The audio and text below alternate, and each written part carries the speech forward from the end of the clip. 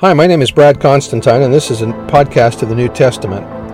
I'll be using as the text the King James Version along with the Joseph Smith translation. Although this is not an official recording of the Church of Jesus Christ of Latter-day Saints, every effort's been made to be as doctrinally accurate as possible. I'll also be using quotes from general authorities of the Church, the apostles and prophets, and BYU professors and others, and every word out of the Scriptures themselves. So if you're ready for a really detailed analysis of the New Testament, you've come to the right place. Welcome.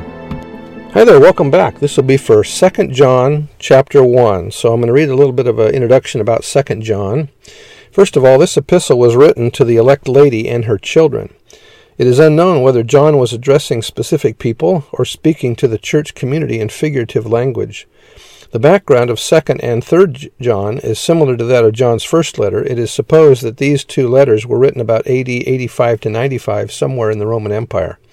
That pins it down, doesn't it? The early saints often housed and supported traveling church leaders and teachers. False and apostate teachers advancing their Gnostic message also traveled and took advantage of the hospitality of church members. John appealed to his readers to use discernment and avoid supporting these people, lest the saints contribute to the promotion of heresy. The letter seems to bear a close relationship to the Gospel of John, which is dated around AD 90 or 95. 1 John was probably written about AD 96. For sure it was written between 70 and 100. John spent the latter part of his life in and near Ephesus. His warning is against false teachers and false doctrines. We know these epistles were written by John because the word phrasing and language is similar to the Gospel of John.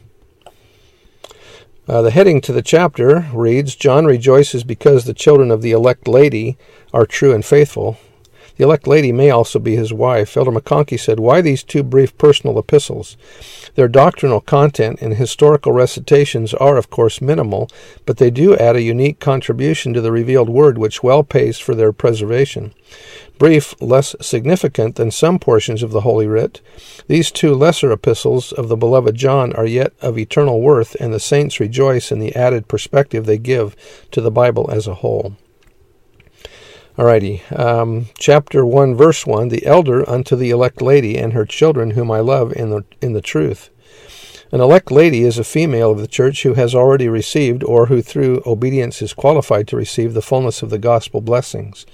This includes temple endowments, celestial marriage, and the fullness of the sealing power. She is one who has been elected or chosen by faithfulness as a daughter of God in this life, an heir of God, a member of his household. Her position is comparable to that of the elders who magnify their callings in the priesthood and thereby receive all that the Father hath. That was by Bruce R. McConkie. He also said, is John writing a personal letter to a wife and expressing appreciation for their children? Continuing verse 1, and not I only, but also all they who have known the truth. For the truth's sake, which dwelleth in us, and shall be with us forever, grace be with you, mercy and peace, from God the Father, and from the Lord Jesus Christ, the Son of the Father, in truth and love. I rejoiced greatly that I found of thy children walking in truth, as we have received a commandment from the Father. Notice that if this is about his wife and his children, parents are always happy when their children obey the commandments. And now I beseech thee, lady, not as though I wrote a new commandment unto thee, but that which we had from the beginning, that we love one another.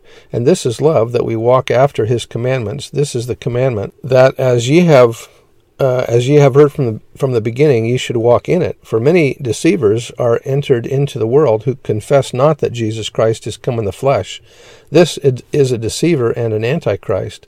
Look to yourselves that we lose not those things which we have wrought, but that we receive our full reward. Whosoever transgresseth and abideth not in the doctrine of Christ hath not God.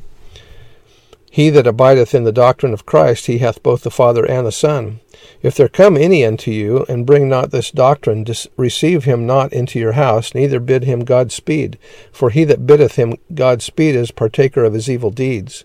John is saying that saints should support only those who come teaching the gospel doctrine that Christ actually came in the flesh, suffered for mankind, and was resurrected. And that was out of the Institute Manual. Verse 12, having many things to write unto you, I would not write with paper and ink, but I trust to come unto you and speak face to face, that our joy may be full. The children of thy elect sister greet thee. Amen. So that's the end of the chapter, and it also happens to be the end of the second epistle of John. Come back tomorrow for the final conclusion. See you next time. Bye.